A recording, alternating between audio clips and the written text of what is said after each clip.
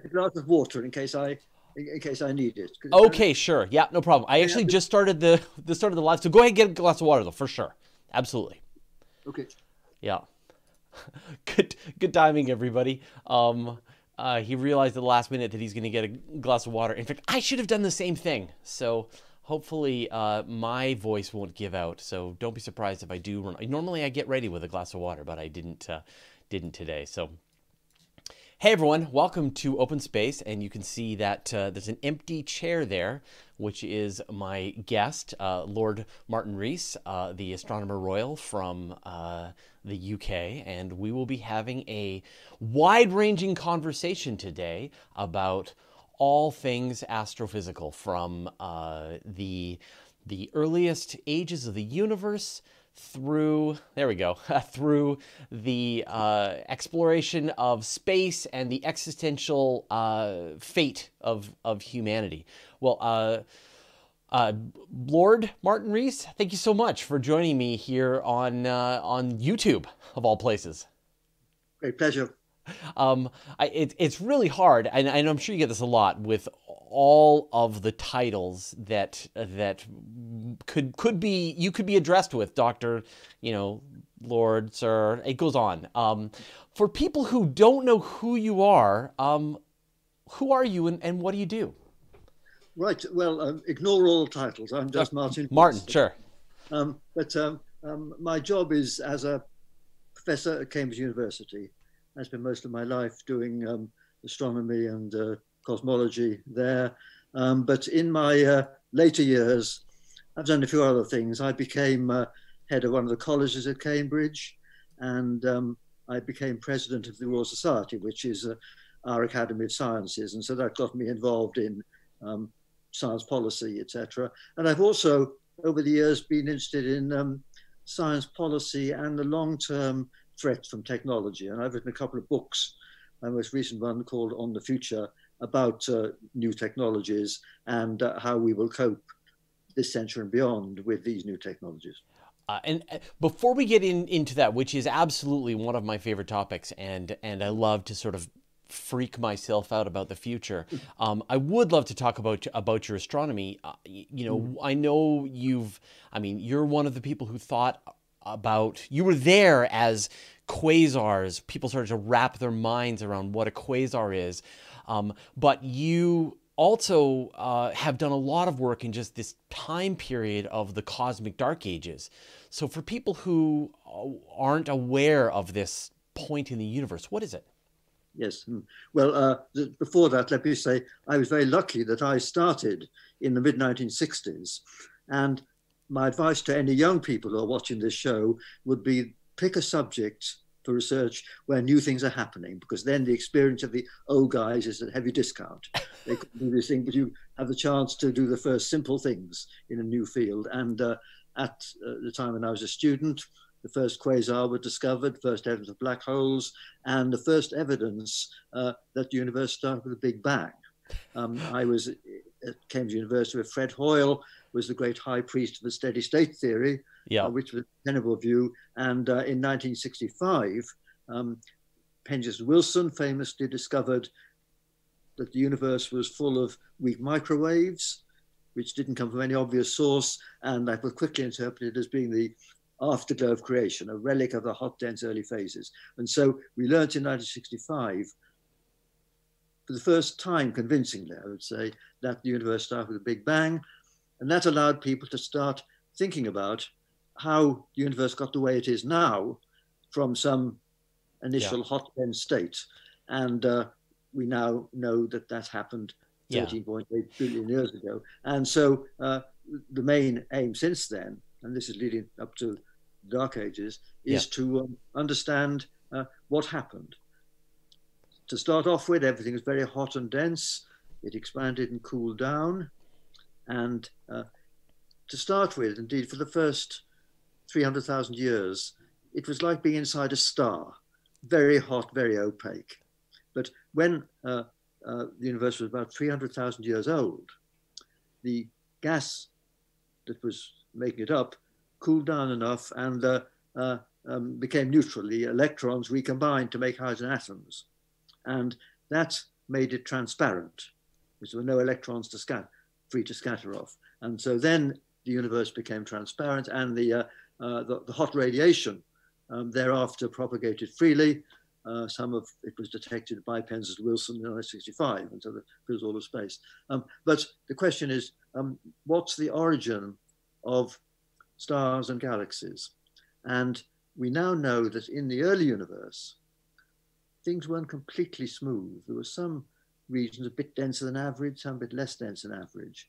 And as the universe expanded, the density contrast grew. The overdense regions lagged behind more and more, and eventually stopped expanding, condensed out to make the first structures.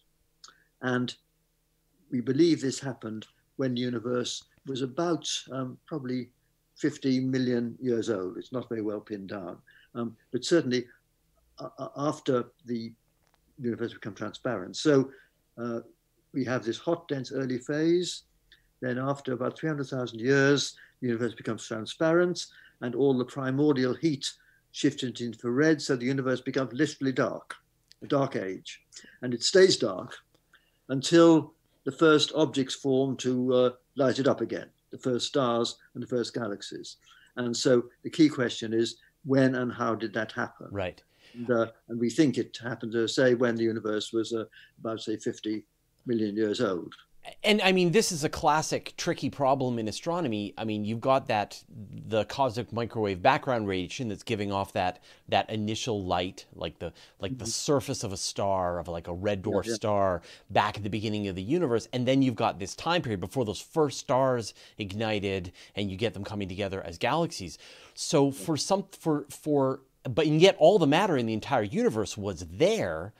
It just wasn't giving off illumination in the same way. So what are the techniques that astronomers can use to be able to probe this time period?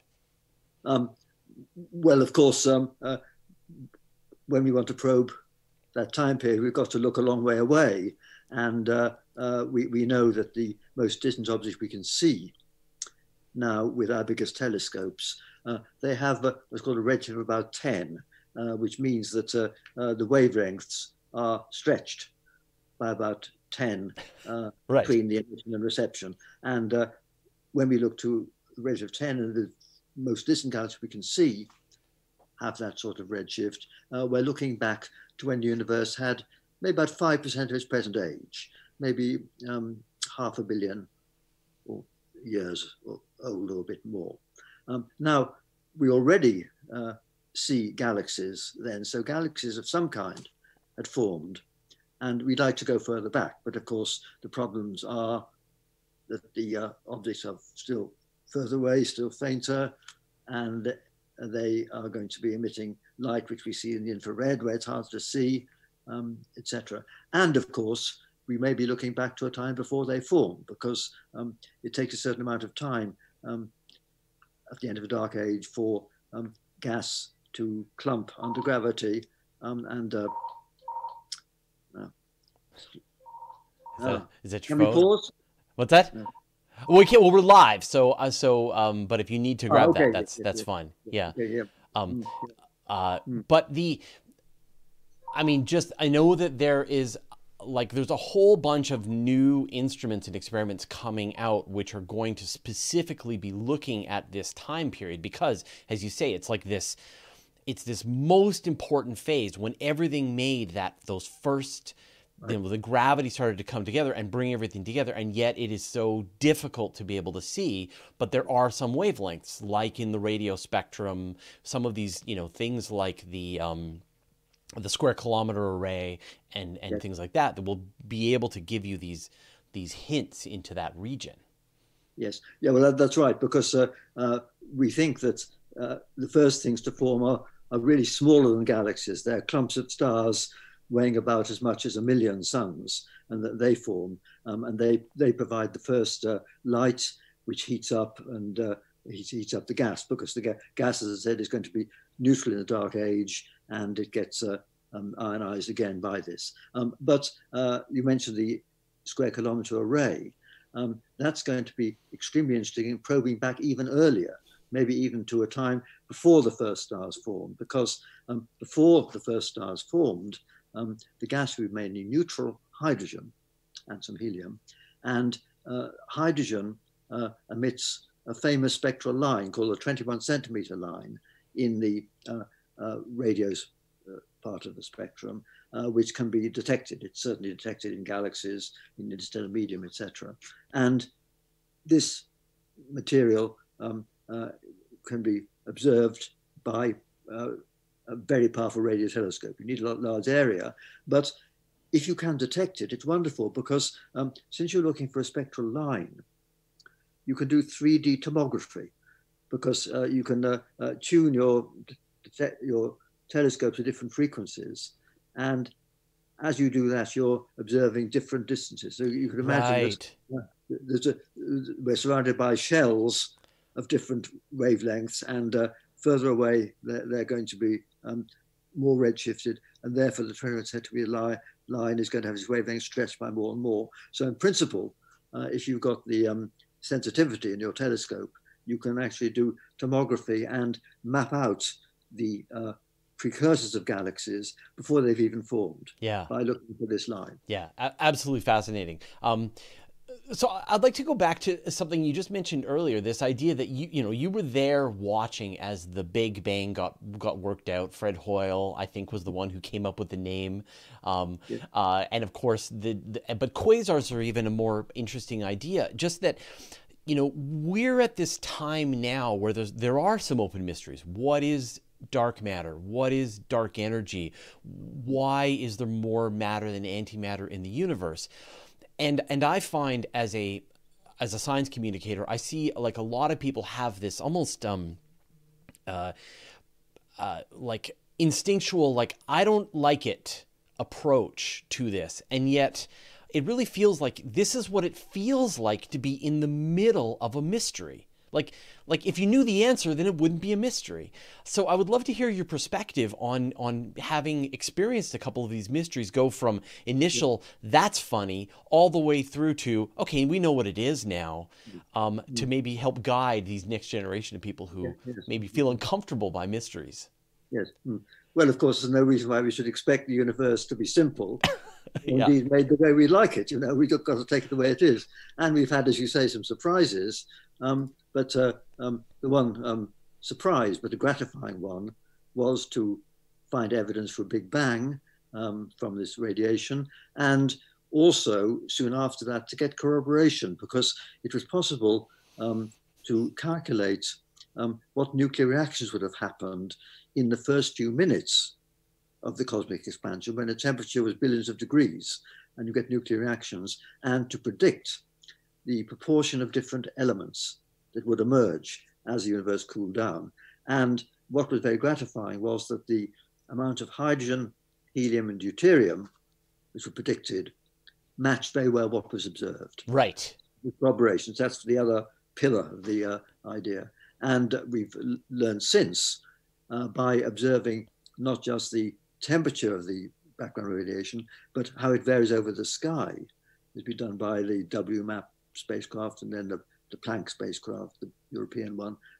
We've learned that the fluctuations can be measured there, and those fluctuations have just the properties which are needed to create galaxies by the present time and clusters. So if you put into your computer program the fluctuations we observe when the universe was 300,000 years old, and then run the computer forward, you end up with a universe roughly like we see around us, with galaxies and clusters, etc. So I think we know we're on the right lines. And I would say that our understanding of the universe back to when it was about a nanosecond old is in outline as good as what we understand about the early history of our Earth. Right, right. So you believe this as much as you believe what a geophysicist tells you about the early history of the Earth.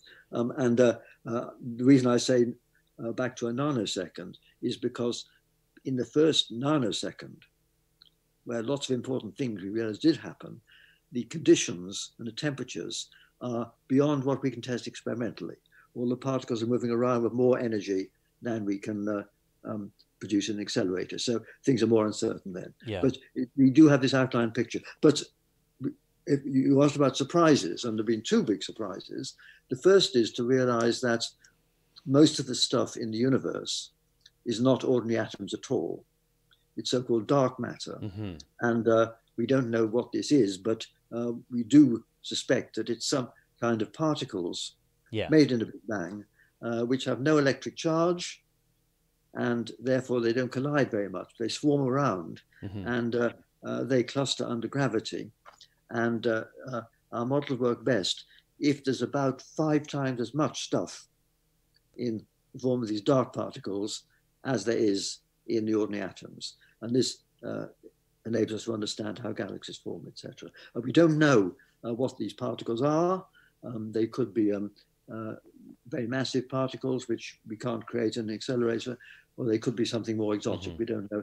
But we do know that they behave like collisionless particles, which are like a swarm and not like a gas. Yeah. I mean, at this point, I think we have like 15-ish separate lines of independent lines of evidence confirming the existence of dark matter, as you said, with large-scale surveys. I mean, we even know how to use it like a telescope to be able to, use gravitational lensing to be able to image things that are more distant. Which is a dominant gravitational force. We just don't know what it is yet, but give it time. And so as you sort of look at the mysteries that are in current astronomy and cosmology and physics and stuff, you're saying that that's your advice. Pick something fascinating and interesting. Which kinds of mysteries right now do you think meet that criteria? If someone's going into the field today, where should they direct themselves? Well, I think asking that question, I would say they should work on something quite different, which is exoplanets. Yes. Maybe we can talk about it later, but in cosmology, what they should do is use these new facilities which can probe further back in greater detail. And of course, we'd like to know what the dark matter particles are. And there are 3 ways of trying to find this out. One is to look for them directly, because they may occasionally hit an ordinary atom and you can detect the recoil, and there are underground experiments trying to do this. Secondly, they could perhaps annihilate each other and give you gamma rays. And thirdly, we might find some particles in accelerators which answer the description of the dark matter. And indeed, people hope for that, and they're rather disappointed that so-called supermetric particles haven't been found. But I think some people say, well, isn't it difficult that we haven't found any candidate? I would say that the amount of parameter space where they could exist is far wider. To make it more explicit, there are about 12 powers of 10 between the highest energy that we can achieve in an accelerator and the energy of so-called grand unification, which is the energy when you might expect some new physics to come in. And so you could have masses of particles anywhere in that range, and we couldn't detect them directly. We can just detect their collective effects. So I think that it's worth searching for the dark matter, but we may not find it, but we may have new theories which predict it. But I think one point I would make is, some people say, isn't it worrying that we have all this dark matter? I would say no, because why should everything in the universe shine any more than it does on Earth? Yes. There's no particular reason why we should expect everything to shine. And so the fact that there's 5 times as much gravitating stuff which doesn't shine is something important, and it is very well confirmed, as you say, by lots of evidence which we couldn't explain without it. But we shouldn't be too surprised. It's just slightly more complicated than we expected. But then leading on from that, there's the other big surprise, which is called dark energy. This is a discovery made about 20 years ago, when it was found that the expansion of the universe was speeding up. Now, this was a surprise, because what people expected was that the universe was expanding, and because every galaxy exerts a gravitational pull on every other galaxy, the expansion should be slightly slowing up. If you follow two galaxies, they get further apart, but their relative speed would go down. That's what people expected. But what they found was that the opposite was happening. So this implied there was an extra force, a repulsive force, as it were, latent in empty space, which was strong enough to overwhelm gravity. Yeah. In the low densities of intergalactic space. It's unimportant in the solar system, even in the galaxy, but in empty space, it overwhelms it. And this is a deep mystery. And in my view, this is going to be far, far harder to pin down. Yeah, it's interesting. I mean, we're as you say, 20 years out from the discovery of and the analogy that I always like to give is like, imagine you threw a ball into the air, and normally the ball should return back to your hand, but imagine the ball just accelerated away into space, right?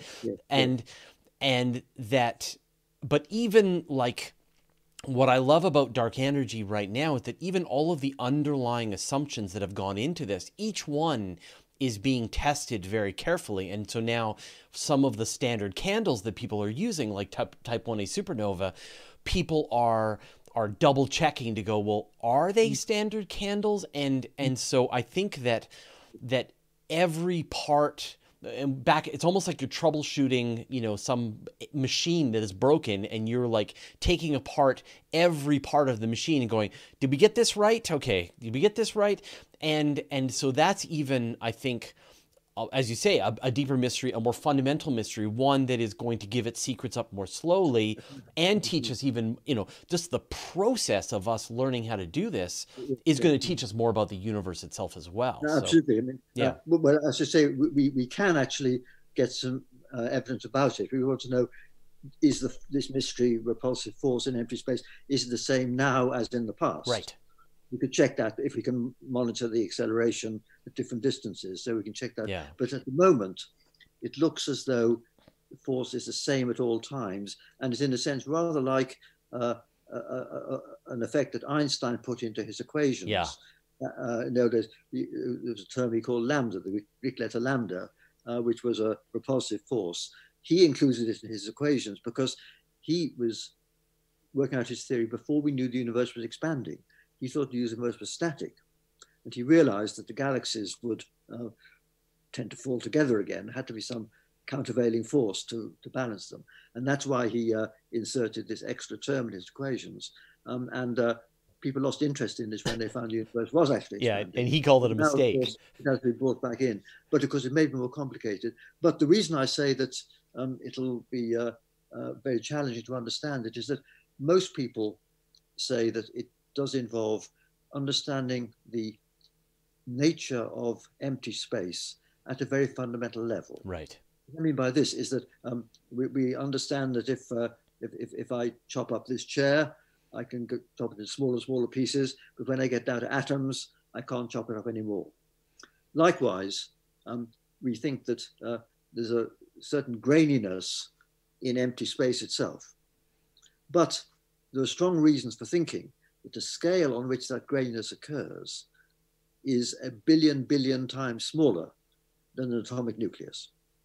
It's the scale, incidentally, called the Planck scale, right, which is the object whose quantum fuzziness is equal to its gravitational radius for a black hole.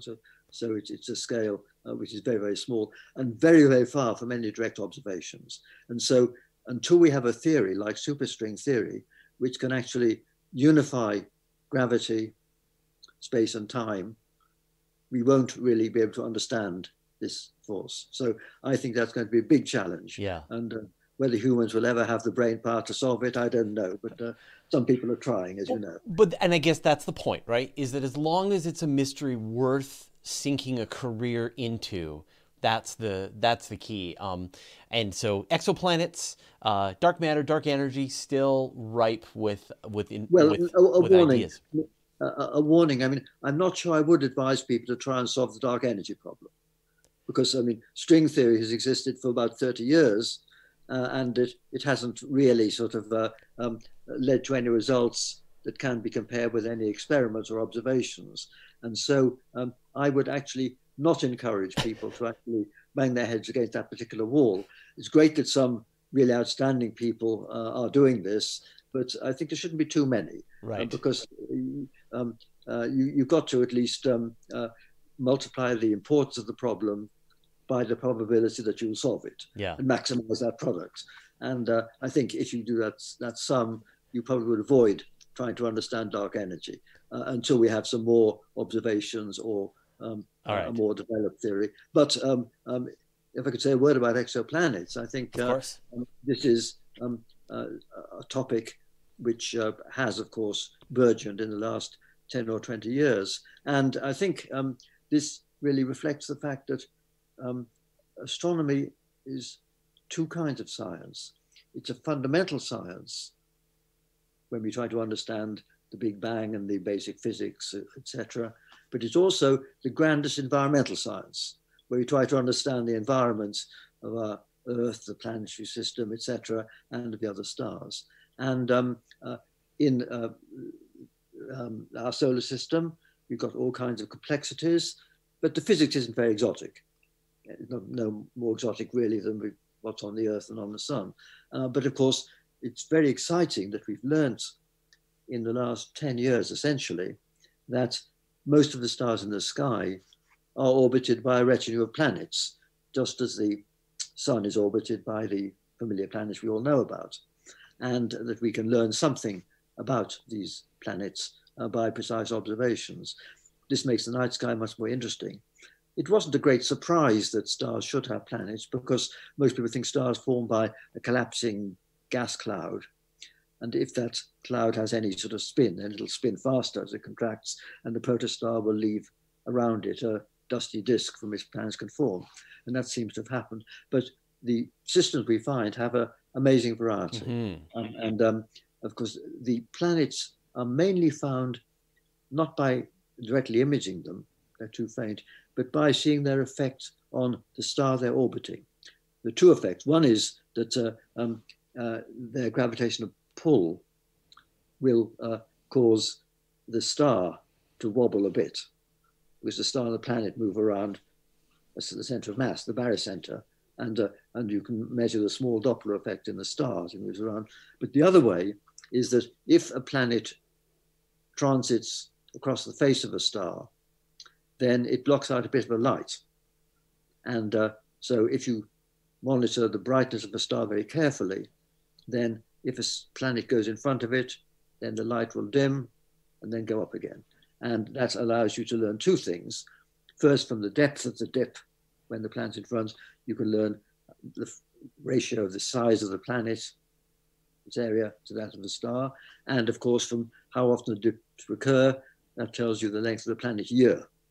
And in this way, by particularly NASA's Kepler spacecraft, we've discovered thousands of these planetary systems, some very exotic. But of course, what we'd like to do is to actually image some of them. And that's a challenge. But I think within 10 years, this will be done. The James Webb Telescope may help a bit, but I think the big step forward will come when the telescope called the ELT, extremely the large. European telescope, and Europeans aren't very imaginative in their naming of things. It's ELT stands for Extremely Large Telescope. Yeah. And this is a telescope which has a mirror of diameter 39 meters. It's actually a mosaic of 800 separate pieces of glass. And this will have the ability to collect enough light to take the spectrum of some of these planets orbiting stars and learn something about the atmospheres they have. And of course, the question everyone asks is, will there be evidence for life on any of them? Yeah, yeah. And, We've done quite a lot of investigation into these ideas of biosignatures and the kinds of biosignatures that might be required, and of course, like all sciences, it just gets trickier and trickier over time. right. There seems to be natural processes that can produce literally every biosignature that you can think right. of. I would love to at least shift gears and talk a bit about your work, sort of thinking about the existential threats that humanity faces in the time that we have remaining, both literally and figuratively. Yeah. So, when did does thinking about these sort of vast scale of the universe and the kinds of colossal forces, does that just sort of lead automatically to realizing and thinking about our insignificance and fragility in this universe? Um, I don't think so. As I say, I got involved with these things through campaigning against nuclear weapons when I was a student and getting involved in that sort of issue and policies, etc. But I think if you ask, does being an astronomer give any special perspective on these issues, I would answer yes, it does. And the difference it does is it gives you an awareness of the far future. Let me expand on this for a minute. Most people, if they're not from Kentucky or parts of the Muslim world, are aware that we are the outcome of 4 billion years of Darwinian evolution. But even people who are happy with that tend to think that we humans are the culmination, we're the top of the tree.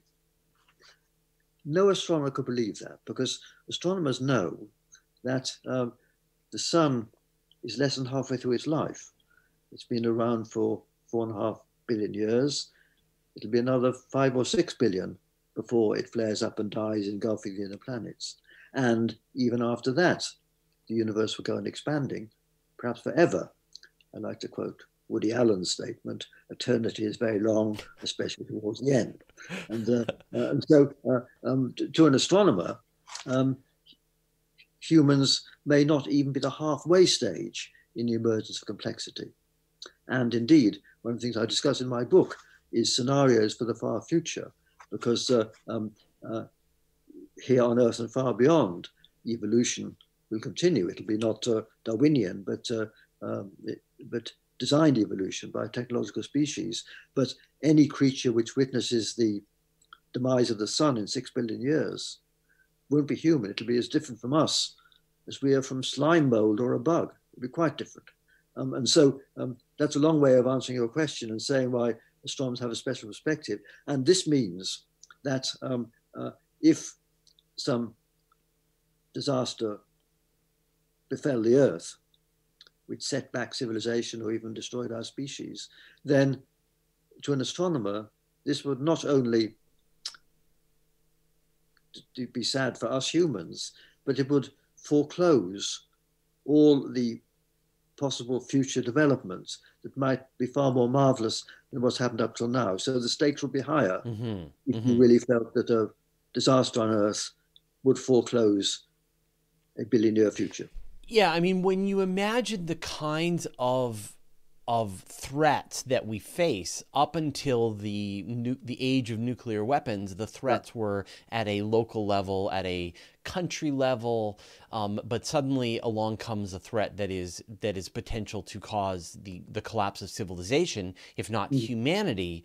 But those, even an all-scale nuclear war looks adorable compared to threats of, say, biological threats, artificial intelligence threats, things like that, which have the potential to wipe out all life on Earth.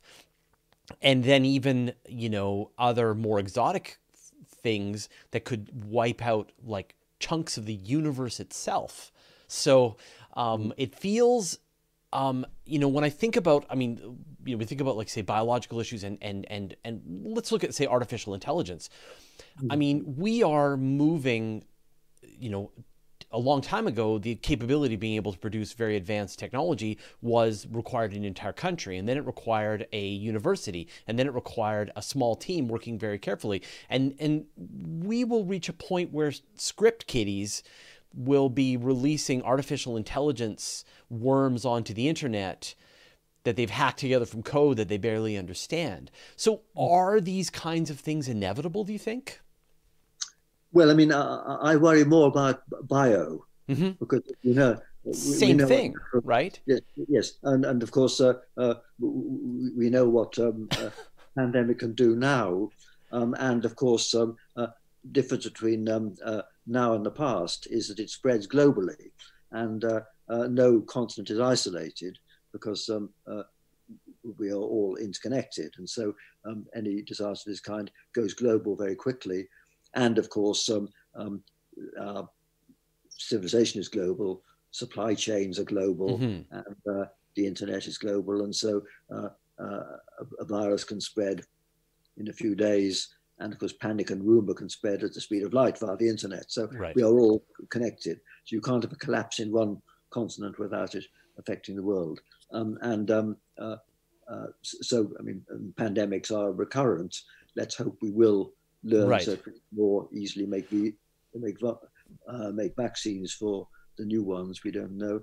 But of course, the downside is that it is going to become possible to engineer these viruses already. As in my book, it's proved possible to synthesize the smallpox virus and possible to tinker with the influenza virus to make it more virulent and more transmissible. And once this becomes possible, then we have a new risk that these pandemics may not be natural, but could be sort of engineered. Of course, you might say, well, no one's going to do this. But as I say in my book, I wouldn't say that. Global village will have its village idiots, and they'll have global range. Well, it's not even that. I mean, we see plenty of examples, say in the United States, even here in Canada, and I'm sure you have these examples in the UK, where somebody with a gun goes and is a crazy person and takes out violence on people around them for whatever reason. We saw the mass shootings in New Zealand, and so that gives a person the power, and then they pull the trigger. And so as the technology advances, both in the artificial intelligence side and on the biological side, it gets closer and closer. The complexity of it gets more into the grasp of a regular individual. And so there's too many vectors to watch every crazy person who is, tinkering away on artificial intelligence in their lab somewhere, right? We won't know who's going to release the next pandemic or who's going to release the next, and eventually people will be releasing thousands of them. So how? Well, I think this is scary, and I think the one thing I would predict is it's going to increase the tension between three things we want to preserve. One is privacy, the other is security, and the other is freedom. And I think there's tension between those, and I think the balance will be drawn differently in different countries. I think in China they'll abandon privacy, you'll have security. You Americans may go the other way. You'll go for liberty and be prepared to take higher risks, perhaps. And the Europeans somewhere in the middle. But there's going to be a growing tension simply because the downsides of just one lone weirdo are so much greater now than in the past. And so, I mean, you're seeing, like with the coronavirus, you're seeing people, I said the word, now YouTube is going to demonetize me. Anyway, so with the coronavirus, we're seeing this battle play out in real time as people are being concerned about their privacy and saying, okay, I don't want to install an app on my phone that's going to track my location and allow me to, easily be traced if I've come across somebody who has had the disease. And yet, by giving that app to everybody, we would be able to shut down the spread of this disease very rapidly and be able to shut down future diseases. So I think that example of privacy goes out the window, right? If you want to be effective. So do you think that these are some of the first things to fall? Well, I think so, but I think they'll fall last in your country. Well, I'm Canadian, so Yes. don't you're worry. Canadian. Yeah. So don't worry about us. Well, whatever the Queen tells us to do, we'll do that too. Yes. Okay. But it is going to be attention, and of course, let's hope that the sort of antidotes and vaccines will be more easily developed in the future as we understand these viruses better. Likewise, there's going to be a sort of arms race between cyber attackers and cyber security. And AI helps both sides, as it were. Yeah. And we're vulnerable to that sort of thing. And the kind of threat that's worrying is a shutdown of the electricity grid Hmm. in a large chunk of your country, because it's not just the lights going out, it's everything failing. Yeah. And I quote in my book a report from the American Department of Defense, which says that if there were a state level attack on the electricity grid of the eastern part of the United States, it would, I quote, merit a nuclear response. Is bad as a nuclear attack. Right. Right. That's very scary. And so again, back to that idea that if somebody somewhere anywhere in the world is able to release artificial intelligence that is able to cause havoc, then really the only response is a better artificial intelligence that's under the power of good, right? In the power of safety and protection. But then you give up freedom because you're essentially giving over your protection to an artificial intelligence. Yes, I mean, I say I worry less about artificial intelligence than about bio and simple breakdowns in systems. Computer systems going wrong. I think advanced AI may happen, but I think AI with an evil intent is not a realistic. Well, it'll be just AI going wrong. Well, I just think maybe you just haven't freaked yourself out enough about it yet. That's all. Yes, Just the equivalent of in your presentation, you talked about just how a computer taught itself to play Go yes, very quickly and was able to do this. Imagine a computer under the instruction of a person. Like, it doesn't have to be a rogue artificial intelligence. It just has to be a very clever computer program that's been told to dismantle some other country's electrical grid by any means necessary. yeah. And that is a perfectly feasible outcome. Yes, and that's why I said there'll be an arms race between the Right. cyber attackers and the cybersecurity people. Both, as you say, will be making use of the best AI. Yeah. And when we think of this is kind of what's going on with evolution, that our bodies have developed an immune response that is dealing with various attackers all the time, parasites, viruses, etc., allergies. And Right. we don't tell our immune system what to do anymore. We just hope that it works. Right. It keeps us ahead of the pathogens, right? Mm-hmm. And it feels to me, as I sort of chart this forward, as the cycles get faster, as the attackers and the defenders get faster, that after a while, we as simple human beings can't stay on top of it anymore. We can't specifically be in charge of it. Yes. Well, I mean, I think, if we look in the far future, then post-humans will evolve by intelligent design and maybe electronic, etc. And they will have the power of advanced AI, and they are the creatures that are going to spread from the Earth into space, in my opinion. But I think there's a mistake that some people make. We evolved through Darwinian evolution, which favored two things. One was intelligence, the other was aggression. But if we think of a machine, it may favor intelligence, but it's no reason why it should be aggressive. Mm-hmm. No, absolutely. It's sort of programmed to be such by a human being. Because remember that these machines, their universe is a board game or something like that.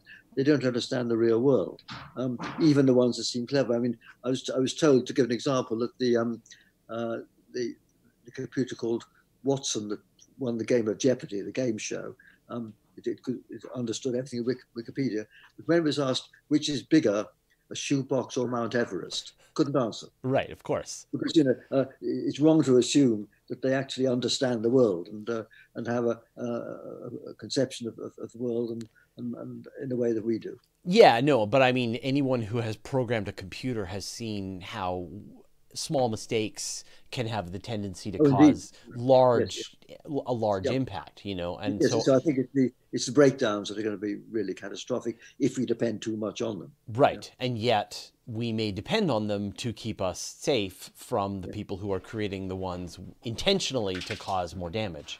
right, So right. it's a fascinating time, and I think about it a lot, and I don't have a solution, but I Mhm. think when I go back to that idea that you gave, or those things that you can have safety, you can have security, you can have, I forget what was the third one, Yeah, safety, security, freedom, and liberty. liberty. Yeah, yeah. Yeah, Pick one. yeah, yeah, Pick two. You get to have two. yeah, yeah, yeah. Is terrifying. Mhm. And yet we are in a moment right now with coronavirus experiencing.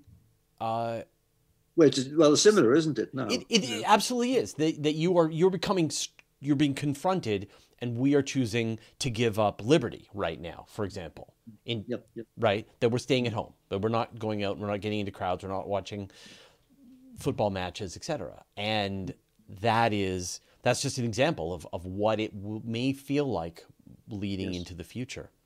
yeah, yeah. Mhm, mhm. Do you feel like um, events like coronavirus will help us face some of the more nebulous threats that we're looking at, like climate change, for example? Um, I think they will because, in a sense, the response to the virus is a speeded up version Yeah, what we're going to need in order to deal with climate change. I mean, obviously, the serious downsides of climate change are decades away. But on that timescale, we've got to deploy and innovate technology to get yeah. fossil free energy generation and all that. And so it's a similar global challenge. And uh, I just hope people will realize that we've got to foster science and innovation in order to deal with these threats. Clearly, everyone realizes we have to in order to get vaccines and drugs. And similarly, we need, in my view, clever new ideas if we are to move towards a low carbon economy. I think it's going to be very hard to persuade politicians to prioritize something which is long term, long beyond the next election, and also global. Hmm. So it affects people far away and not just their constituents. So that's hard. And so my personal view, and I've written a bit on this recently, is that the way we really tackle climate change is by a really intense program of research and development to get more efficient clean energy, better energy storage, and I would say maybe for fourth generation nuclear power, which is safer, etc., and to bring the cost of that down Yeah. so that countries like India and Africa, where they need more energy, will be able to leapfrog directly Hmm. to clean energy and not build coal-fired power stations because they build coal-fired power stations because they're cheaper. But if Right. these were cheap, then they could leapfrog directly to them, just as they've leapfrogged directly to mobile phones and never had landlines. And so I think that the top priority should be to prioritize R&D into everything connected with clean energy. Just as incidentally, if we're to feed 9 billion people by mid-century, we've got to have more efficient food Right. production. Of If course. we're to do this without encroaching on the land that's now natural forest, etc. And so better and more intensive food production, artificial meat and all those things, they're also areas where we need more science. So I would say to young scientists and engineers that the idealistic challenges are to provide clean energy and enough food for Right. the world, and they both involve exciting new science. But I think your point of it going at high speed, of this Yeah, being climate change in a nutshell, yes, I think is a perfect example, because we are seeing some administrations deal with it properly. We're yes, seeing other administrations completely fumble their yes, response to the coronavirus. And to be honest, it's the closer people are to respecting the science, the better a job they're doing in responding to yes. this challenge. Mm-hmm. And and all of the things that you described are all wonderful, and they are definitely important. But in a lot of countries, people are even just having fundamental arguments about whether or not this stuff is even important. And yet we are facing, it is marching ever onward, and yet our fates are intertwined as well. Yes. And Mm. and so I wonder if the coronavirus doesn't care whether or not you believe in it or not, right? And climate change doesn't care whether you believe in it or not. Mm. Mm. Well, I mean, I think that people are going to become aware of what the power of science is and what the need for science is. I mean, after all, our world is much better than the world of previous generations because of science. Yeah.